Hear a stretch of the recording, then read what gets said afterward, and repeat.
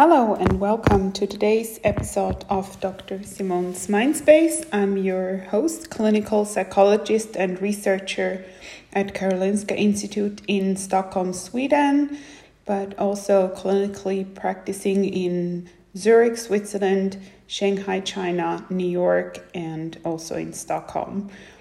Today I would like to talk to you about resilience. Resilience is important in a time of crisis because it's something how to deal with a very difficult situation. It's like a tree in a desert that grows. Like, how can this tree grow there?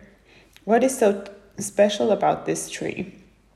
And this can be sort of an analogy to people who are resilient.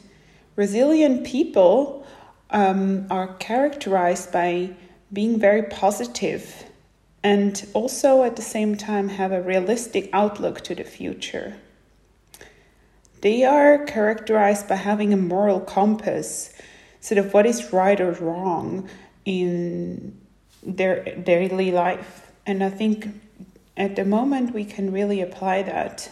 Sort of what is morally right, even though maybe our countries or our societies have a certain rules in place how we are supposed to behave, but then there is always a way to interpret these rules or follow them to a certain extent or not. And there, this inner moral compass is very important to sort of follow the rules that we feel are morally correct. And they are less self-centered.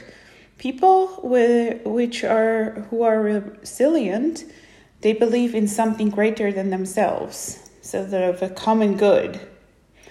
They also are altruistic and focus on meaningful activities in their life, such as, for example, go and buy groceries for your elderly neighbor or help with homework of your overwhelmed neighbor with 4 kids. Altruistic means focusing on others' needs and help others.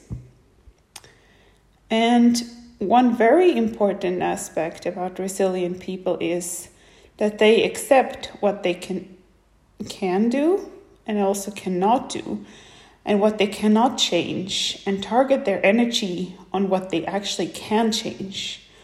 And this is like a credo for nowadays. We really should focus on the things that we can change in order not to end up in these learned helplessness situations where we feel like there is no way we can get out of it. There is no solution. There is no alternative. See what you can change. And usually there is much more you can actually do to a situation than you think you can. Resilient people also have a good social network, which can be a support during a time of crisis. You can call your best friend, you can go for a walk with your best friend. You have family members or, very good friends around you that support you in difficult times. That's a resilient person, having some resources to lean back on. And usually people who are resilient also have a job that they find meaningful, a job that they find pleasurable, and not just go to work just to work or to gain a lot of money. So it's a meaningful activity they have, and that also makes them more resilient towards difficult situations. I really hope that this has been a little insightful to know like what kind of things can actually be important in order to become more resilient. Have a positive outlook, focus on a moral compass, be altruistic and help others, accept what you cannot change, and target your energy to what you can change. Have a social network and focus on that in order to have a better support system. And focus on a job that you find meaningful. And that doesn't have to be a job that you earn a lot of money, have a lot of high status. It has to be something that you find pleasure in and does make you feel you're doing something meaningful. So thank you very much for listening.